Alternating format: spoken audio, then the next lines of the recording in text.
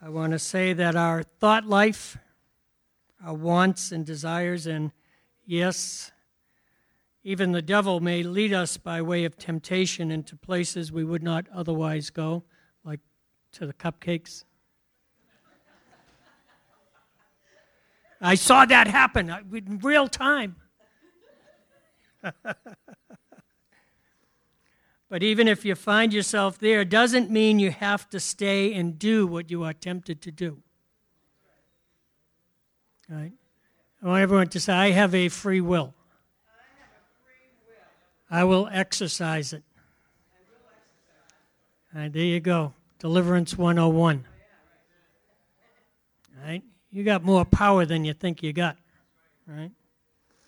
God always provides a way out. Fight the good fight and hang on to this scripture, 1 Corinthians 10:13. No temptation has overtaken you that is not common to man. God is faithful, and he will not let you be tempted beyond your ability. But with the temptation, he will also provide the way of escape that you may be able to endure it.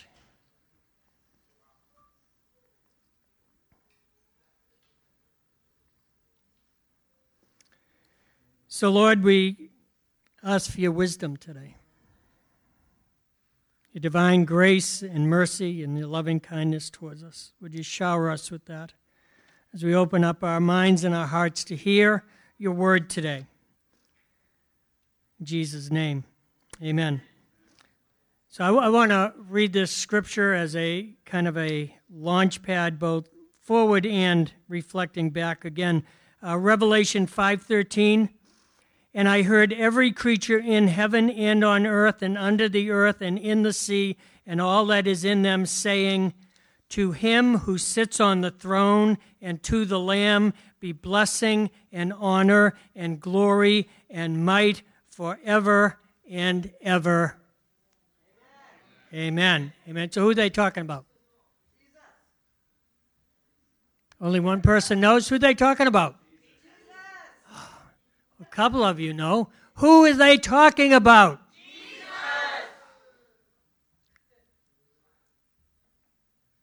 Wow. Jesus glorified, right? King of kings, Lord of lords, risen Christ. If you remember, we're looking at spiritual warfare based on the three temptations of Jesus. Jesus, the same Jesus they're talking about in Revelation, was tempted just like you and I are tempted, and yet was without sin.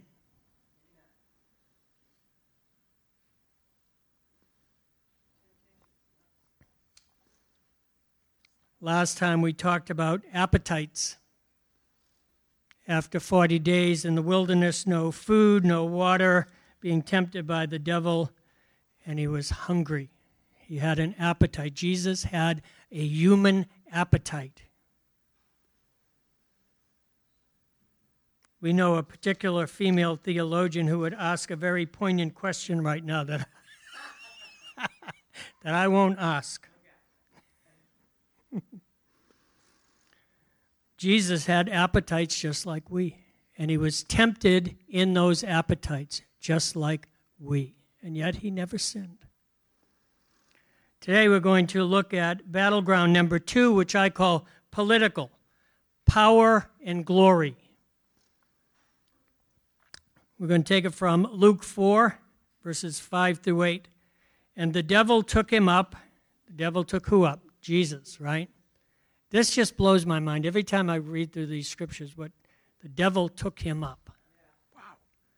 And showed him all the kingdoms of the world in a moment of time, and said to him, to you I will give all this authority and their glory, for it has been delivered to me, and I give it to whom I will.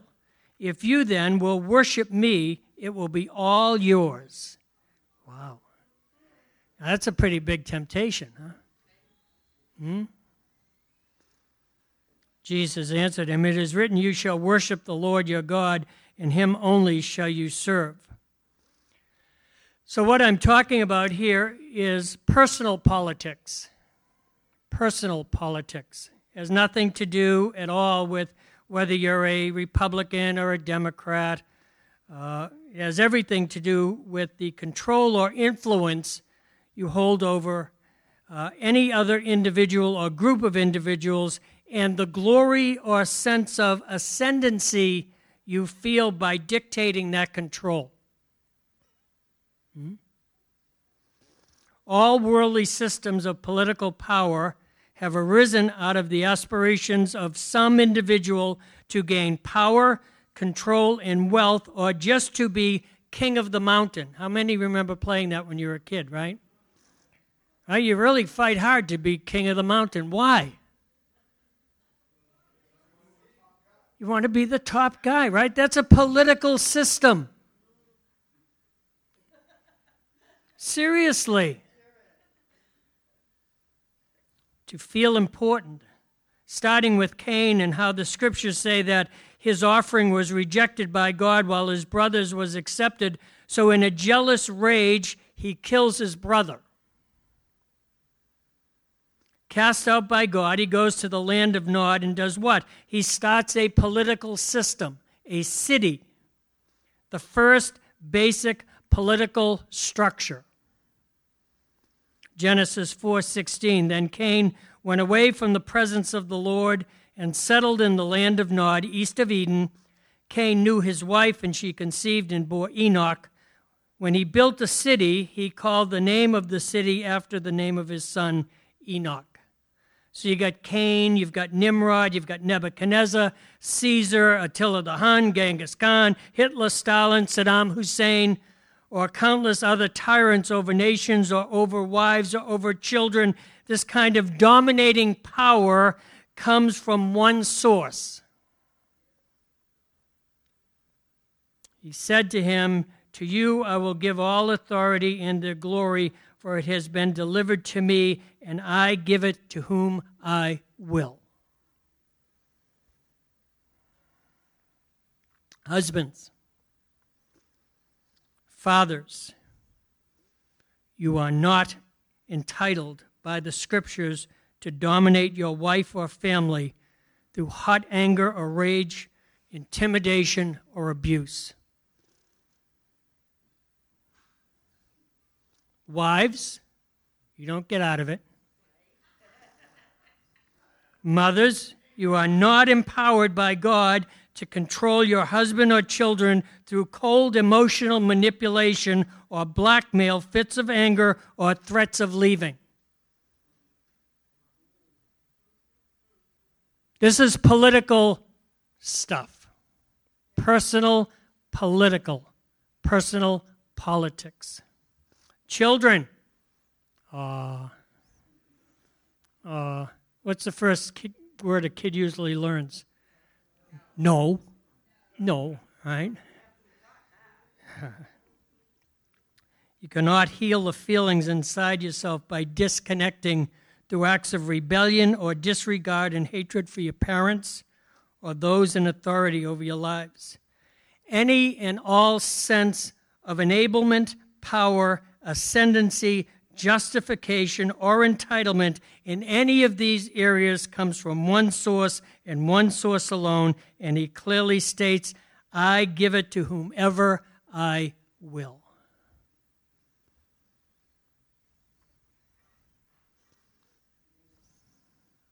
If you need power,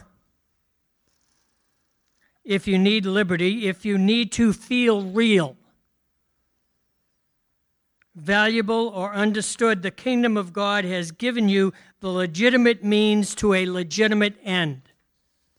Romans 5:2. Through him, that is Jesus, through him we have also obtained access by faith into the grace in which we stand, and we rejoice in hope of the glory of God. Right? What did these kingdoms offer to Jesus? Glory. You stand in hope of the glory of God. More than that, we rejoice in our sufferings, knowing that suffering produces endurance. Endurance produces character. Character produces hope, and hope does not put us to shame because God's love has been poured into our hearts through the Holy Spirit who has been given to us.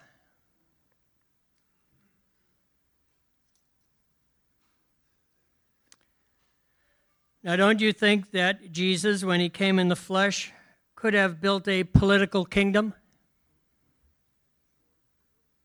I think he could have. I think he could have had powered up any time he wanted to. Listen to what he tells Pilate, the Roman governor. In John 18:36, Jesus answered him, "My kingdom is not of this world. If my kingdom were of this world, my servants would have been fighting, that I might not be delivered over to the Jews. But my kingdom is not from the world." There's another system available. Could he have backed that up? Matthew 26:52, he says this, and Jesus said to him, "Put your sword back." He's talking to Peter. "Put your sword back in its place, for all who take the sword will perish by the sword." So he's saying, that's not the system I use. That's what the world would do. That's what Rome has done. Do you think that I cannot appeal to my Father, and he will at once send me more than 12 legions of angels? Yow. So anyone know what a legion is?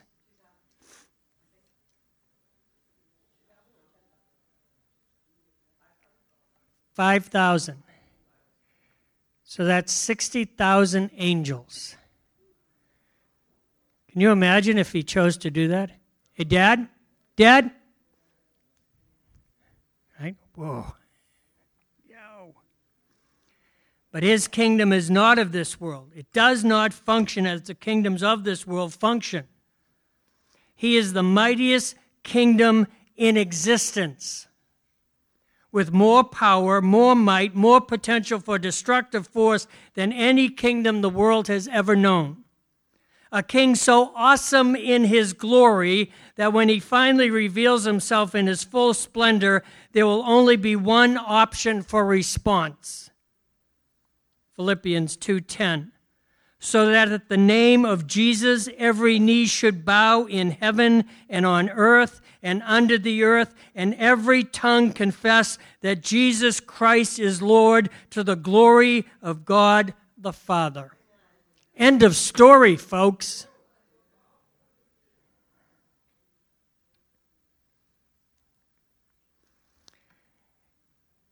And yet the kingdom of God's first expression is always one of love, mercy, or grace. Certainly, there was plenty of scriptural references concerning the Messiah's political kingdom in the Old Testament, so much so that the Jews missed what God was actually building, a spiritual kingdom, a kingdom diametrically opposed to the kingdoms of this world, a kingdom that would, in fact, do as the pagans in Thessalonica in Acts 17 feared, those who have turned the world upside down have come here too. So Jesus sets the kingdom guidelines up against our own personal political propensities.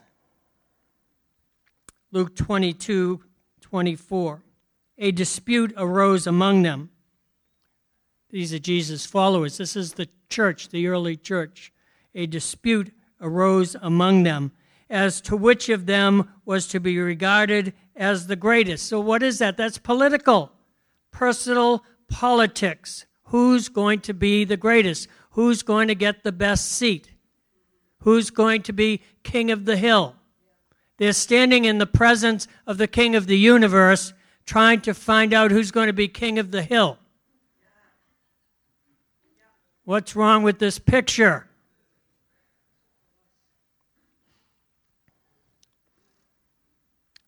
Jesus says to them, the kings of the Gentiles exercise lordship over them, and those in authority over them are called benefactors. But not so with you. Rather, let the greatest among you become as the youngest, and the leader as the one who serves. I think Martha gave us a fine example of that this morning. She introduced that little girl coming in right off the streets and worshiping the Lord the way she did. How wonderful is that? Should we all be like that? Yeah, I think so. So Jesus not only talks about it, he also demonstrates this. He has this awesome example of Jesus' style of spiritual warfare, right? John 13:2. During supper, which supper is this? The Last Supper, right? Now think about this. This is the Last Supper. This is the day before he knows he's going to be crucified. This is the introduction of the new and everlasting covenant. This is the most important moment in his life. During supper, when the devil had already put into the heart of Judas Iscariot, Simon's son, to betray him. When did that happen? During communion. During communion. Jesus, knowing that the Father had given all things into his hands and that he comes from God and was going back to God, rose from supper. He laid aside his outer garments, and taking a towel, tied it around his waist. Then he poured water into a basin and began to wash the disciples' feet and to wipe them with the towel that was wrapped around him. He came to Simon Peter, who said to him, "Lord, do you wash my feet?" Jesus answered him, "What I am doing you do not understand now, but afterward you will understand." Peter said to him, "You shall never wash my feet." Jesus answered him, "If I do not wash you, you have no share with me."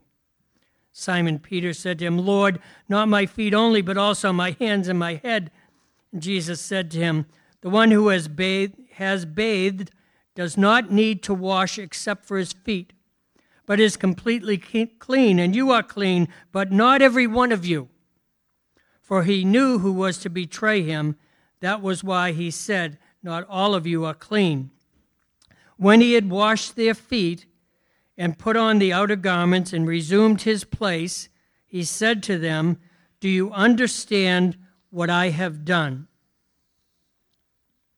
You call me teacher and Lord, and you are right, for so I am.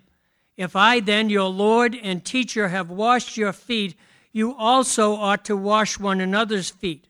For I have given you an example that you also should do just as I have done to you."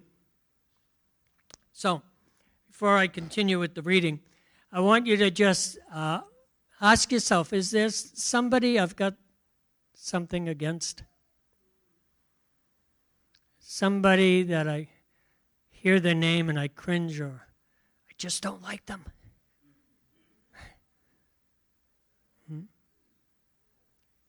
So Judas was that to Jesus.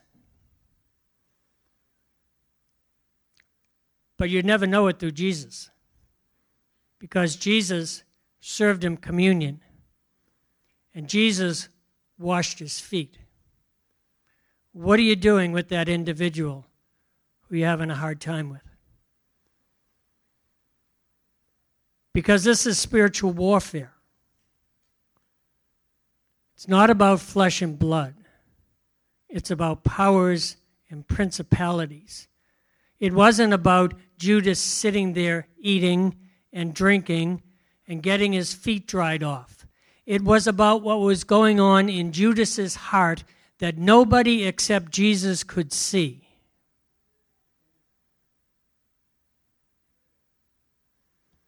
Truly, truly, I say to you, a servant is not greater than his master, nor is a messenger greater than the one who sent him. If you know these things, blessed are you if you do them. If you know this, it's not enough. Did we hear that earlier? Somewhere, right? It's not enough to just know it, right? You have to put feet on it. You have to put the rubber to the road. You have to take an action. You have to strip down and wrap yourself in a towel, get on your knees, and wash their feet and bless their lives with bread and wine. Invite them to your table.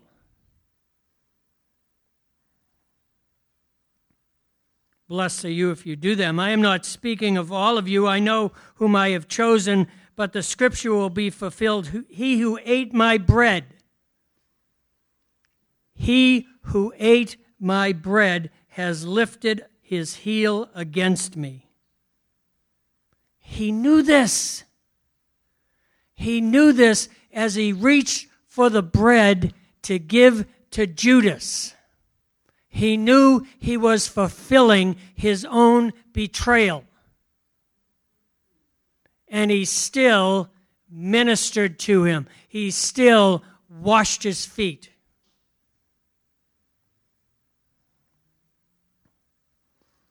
I'm telling you this now before it takes place, that when it does take place, you may believe that I am he. Truly, wow. Did you catch that? I'm telling you this so when this happens, you can take care of this rat over here who's going to betray me, right? I'm letting you know Judas is the guy. He's going to do this. So you take care of him when I'm in the tomb for those 3 days. You take care of this joker for me.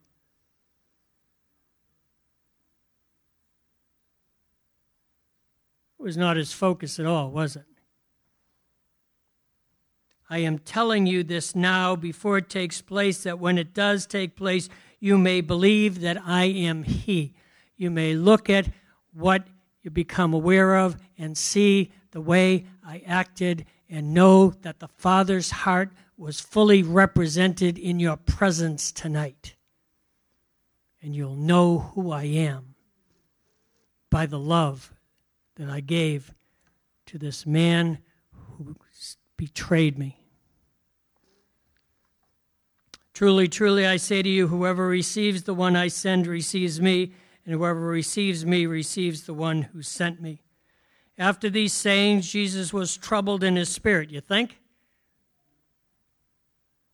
And testified, truly, truly, I say to you, one of you will betray me.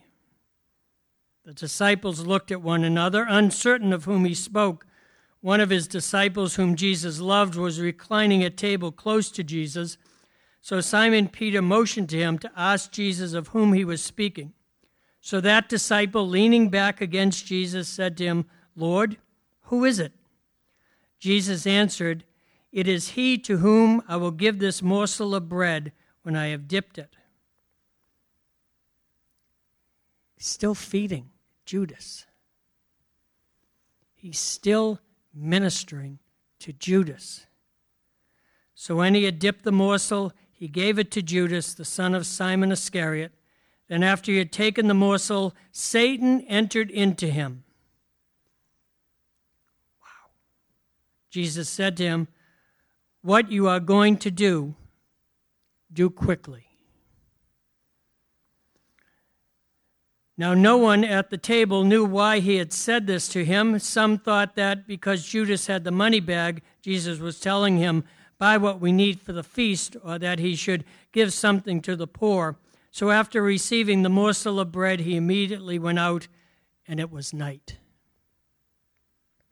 It suddenly got very dark. But Jesus was willing to break bread with Judas and to wash his feet, knowing full well what was at work in Judas's heart. I believe that Jesus was fighting a spiritual battle for Judas's soul,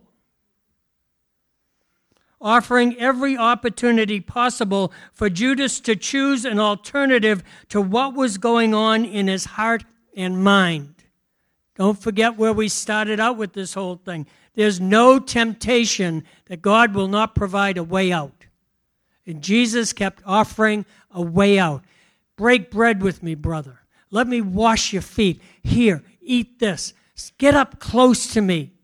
You know, if you saw the way they ate, they'd be on a low incline, leaning up against each other. And the picture, if you could see it, is that John would be leaning in against Jesus from his right side. So he'd be leaning up against Jesus' chest.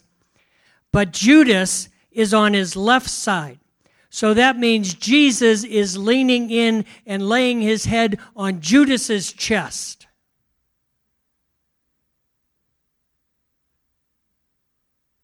feeding him, nurturing him, offering him opportunity of deliverance from the temptation at work in his heart.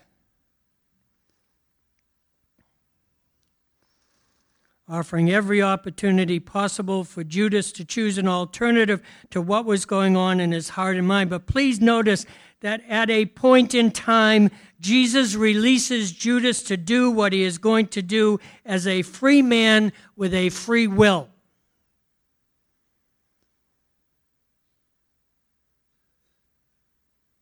Free will is a double-edged sword, isn't it?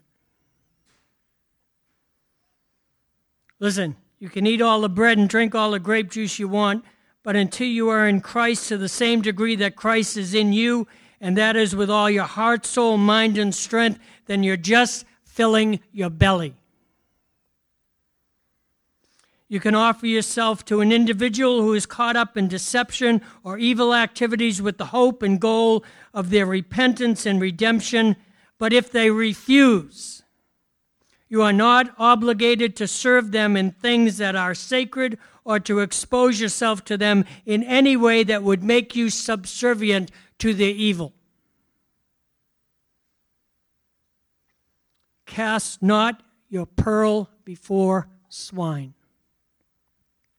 Far too often we lose sight of wisdom and allow a sense of guilt disguised as compassion to turn us from being the healers Christ called us to be into being enablers trying to rescue a Judas whose only goal is to betray God's ideals for their own ideas and feelings. As wrong and as dangerous as it is to be in bondage to a dominance of a strong and forceful personality type, it is just as bad to live under the tyranny of the weak and the willfulness of the broken. Their needs become their weapon and means of feeling connected, cared for, or acknowledged, and they will drain the life out of you as you try to heal in them what they hold as their best means of attaining what they feel they need. Warfare,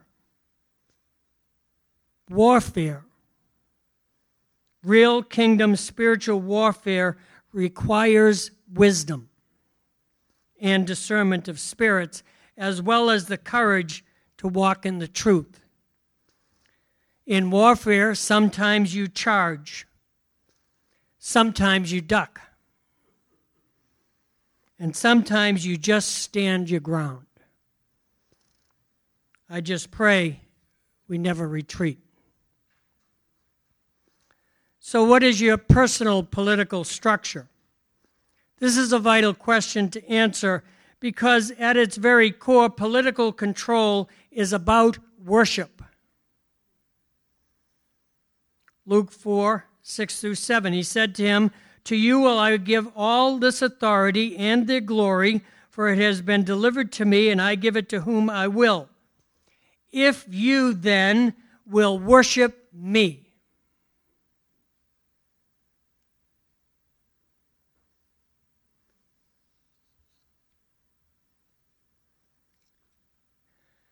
You don't have to put your hand up or respond to this other than internally.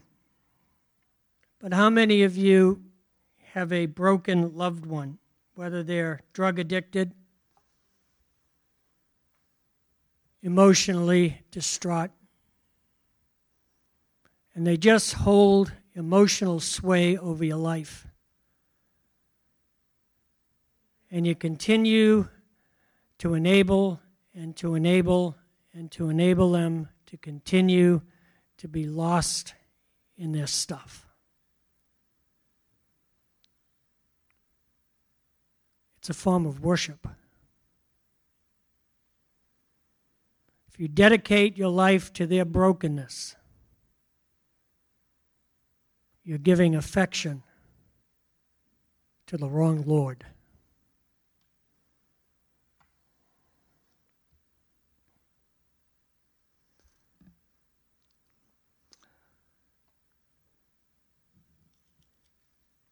Worship has two sides to it. giving and getting. Every personal political structure is built on the need for one or both aspects of this dynamic, either giving worship or getting worship. Here's an example from the scripture in Daniel 2:31. This is Nebuchadnezzar's dream, and he's told it to Daniel, and Daniel gets an interpretation from the Lord for the king. He says, "You saw, O king, and behold, a great image. This image, mighty and of exceeding brightness, stood before you, and its appearance was frightening. The head of this image was fine gold, its chest and arms of silver, its middle and thighs of bronze, its legs of iron, its feet partly of iron and partly of clay. As you looked, a stone was cut out by no human hand, and it struck the image on its feet of iron and clay and broke them in pieces. Then the iron, the clay, the bronze, the silver, and the gold all together were broken in pieces and became like the chaff of the summer threshing floors, and the wind carried them away, so that not a trace of them could be found. But the stone that struck the image became a great mountain and filled the whole earth. This was the dream. Now we will tell the king its interpretation. You, O king, the King of kings, to whom the God of heaven has given the kingdom, the power, and the might, and the glory," and all these are things that Satan promised to Jesus, "and into whose hands he has given wherever they dwell the children of man, the beasts of the field, and the birds of the heaven, making you rule over them. You are the head of gold." You are the head of gold. That's a pretty powerful dream.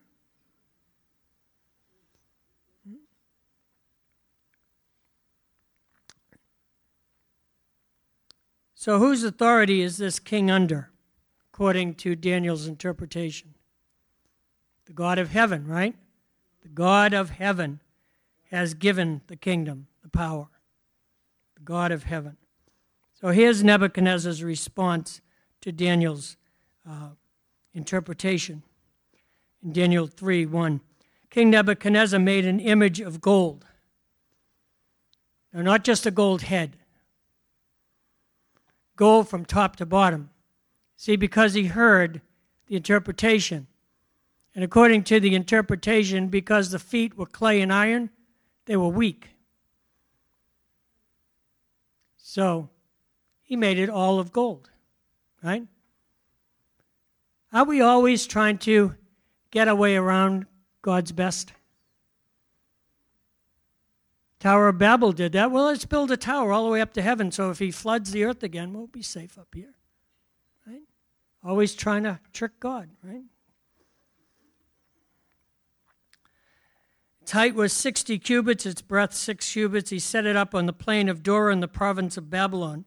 Then King Nebuchadnezzar sent together the satraps, the prefects, and the governors, the counselors, treasurers, the justices, the magistrates, and all the officials of the provinces to come to the dedication of the image of King Nebuchadnezzar had set up. So what did he call to this statue? His political system. His full political system. And so the satraps, the prefects, the governors, the counselors, treasurers, justices, magistrates, and all the officials of the province gathered for the dedication of the image that King Nebuchadnezzar had set up.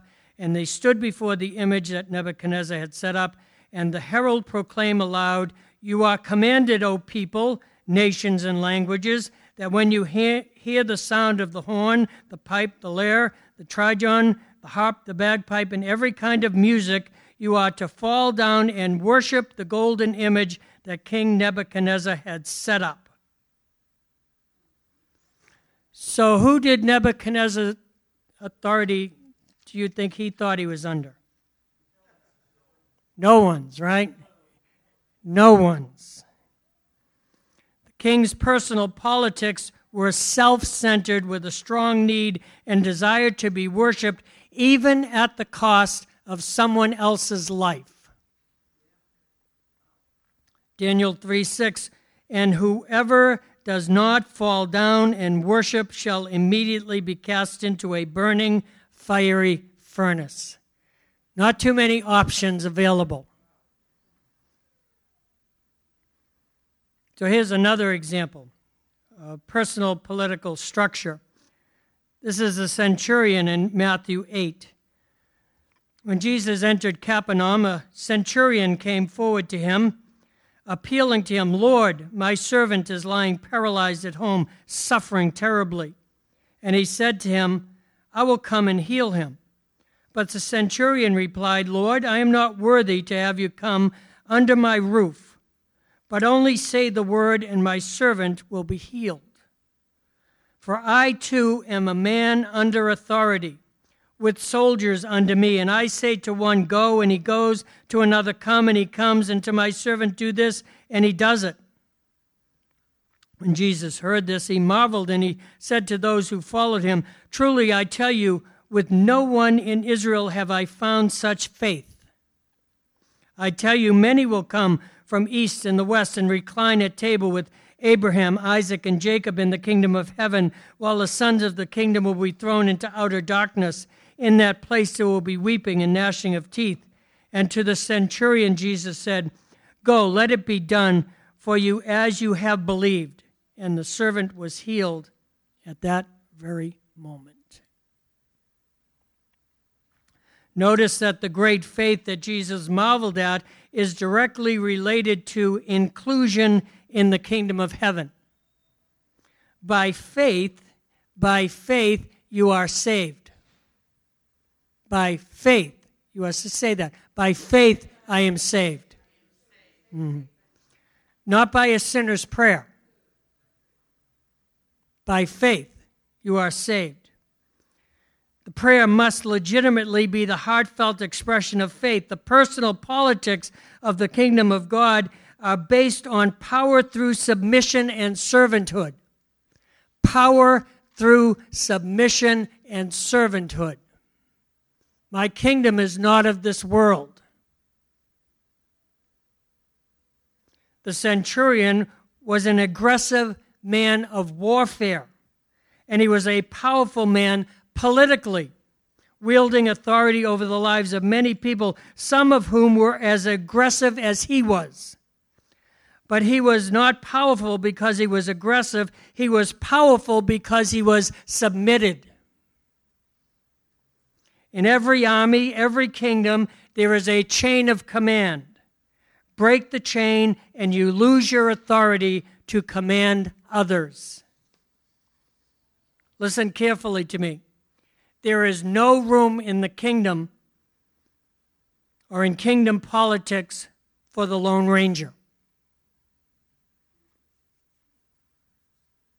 If you think you can do spiritual warfare alone, you're sadly and tragically mistaken.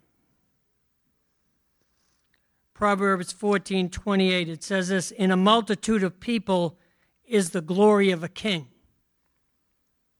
Say that again. In a multitude of people is the glory of the king. Right? What did Satan offer to Jesus?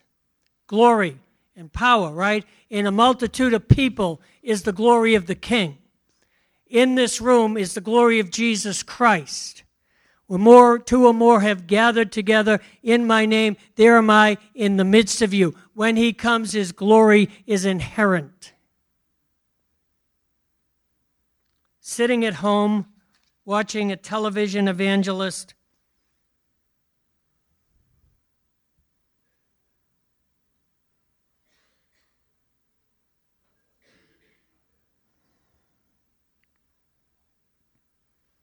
as we work and build and war together, God the King is honored. But if we isolate ourselves from one another, thinking we can go it alone, we assure our own failure. "I Did It My Way" may have been a hit song for Frank Sinatra, but it is not the anthem of the kingdom of God. 1 Corinthians 12:26, "If one member suffers, all suffer together." We've felt that this year, haven't we? Over and over again. We've felt that this year. If one member is honored, all rejoice together. We saw that this morning with David. was such a blessing. Now you are the body of Christ and individually members of it. Who are you connected to? Who are you submitted to?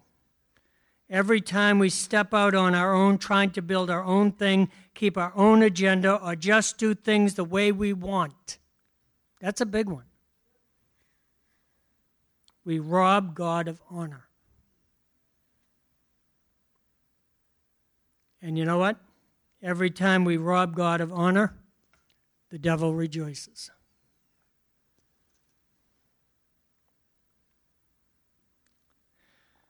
Let me ask you something. Would you rather be admired by men or anointed by God? I'm going to ask you again. I'm going to ask you to think about that. Would you rather be admired by men or anointed by God? Think about the way you're living your life.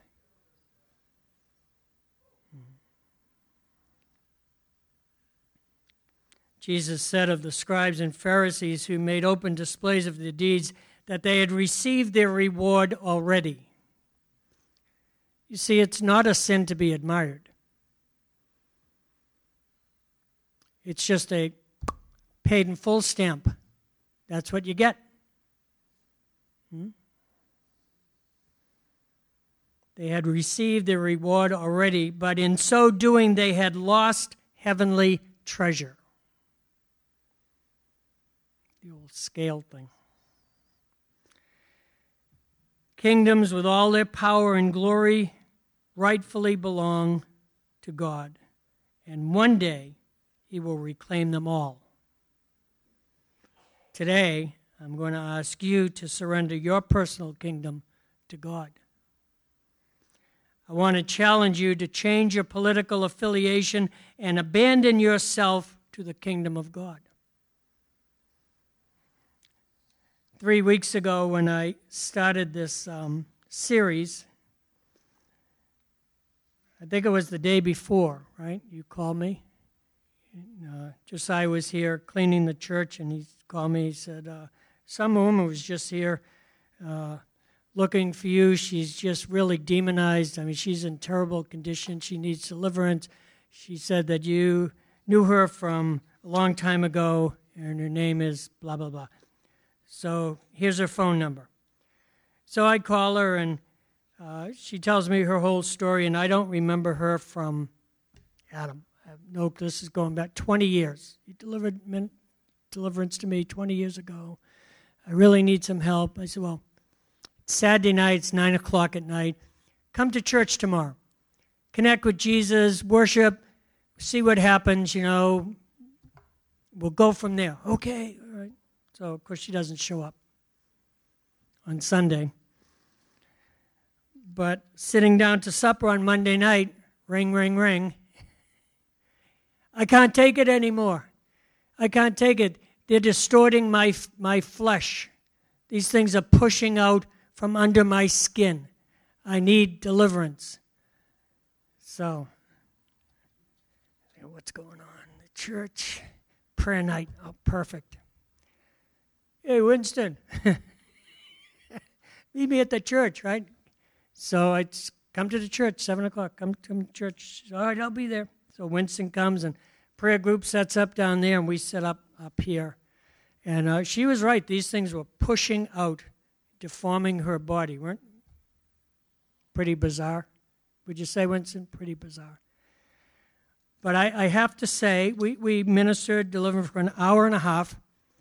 Very, very intense, and so much so that we would have to give her respites in between and just wash her face with cold towels, and she hadn't eaten in 3 or 4 days. Winston made her soup. I mean, just not only ministering up against the demonic, but loving her. And I kept crying.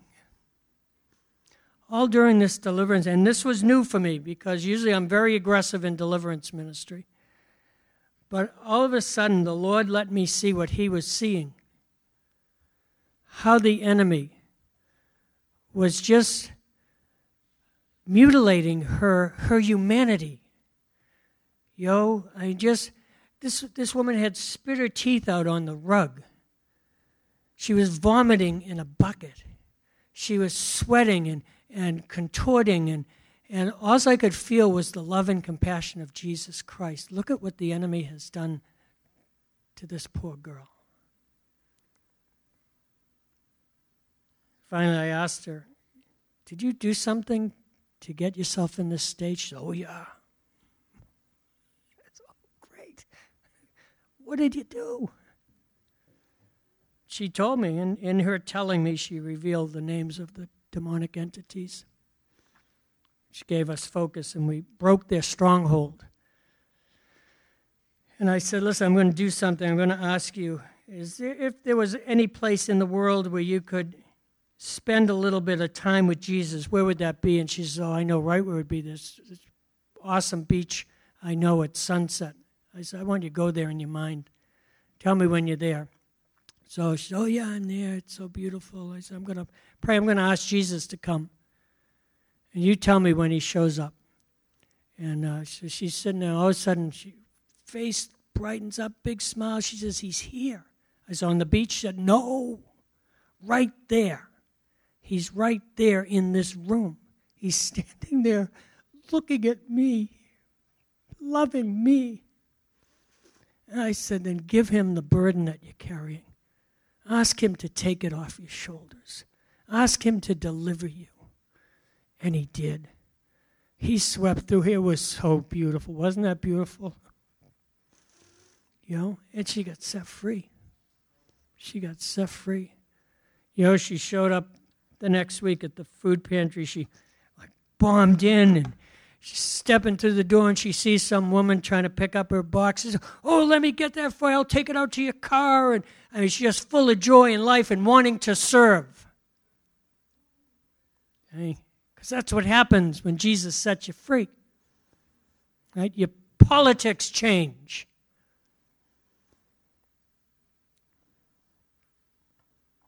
Every week we give an altar call. How many of you do not respond?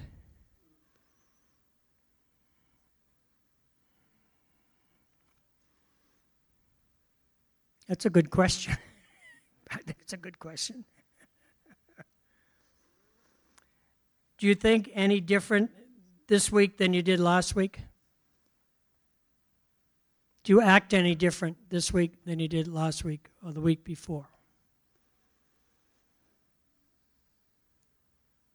You can listen to me talk until the kingdom comes, but my words won't change you.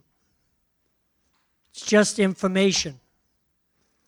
The reason for the altar call is so you can offer yourself to the Holy Spirit to do the inner work of the kingdom that we are talking about and that we all need. You see, I can't make my words powerful. He can. If you just want to come and listen, then just come and listen. But if you want to change, if you want to be different, exiting than you were entering, this is the moment, because it's out of my hands and in his hands. So I'm just going to ask, come, Holy Spirit. We invite you to come. In all that we've talked about, in all of the systems and politics that we live, sometimes unbeknownst, Lord, with loved ones, with family, with friends, with workmates, and all our interactions, Lord, where we jump right over the kingdom, because it's the way we want to do it. It's the way we've always done it. Whatever the reason, Lord, we need change. We need your freedom. We need your liberty. We need your deliverance, oh God. We need power over sin and temptation. So won't you come, Holy Spirit, and just begin to minister your glory, because we have gathered here as a multitude of people to worship King Jesus.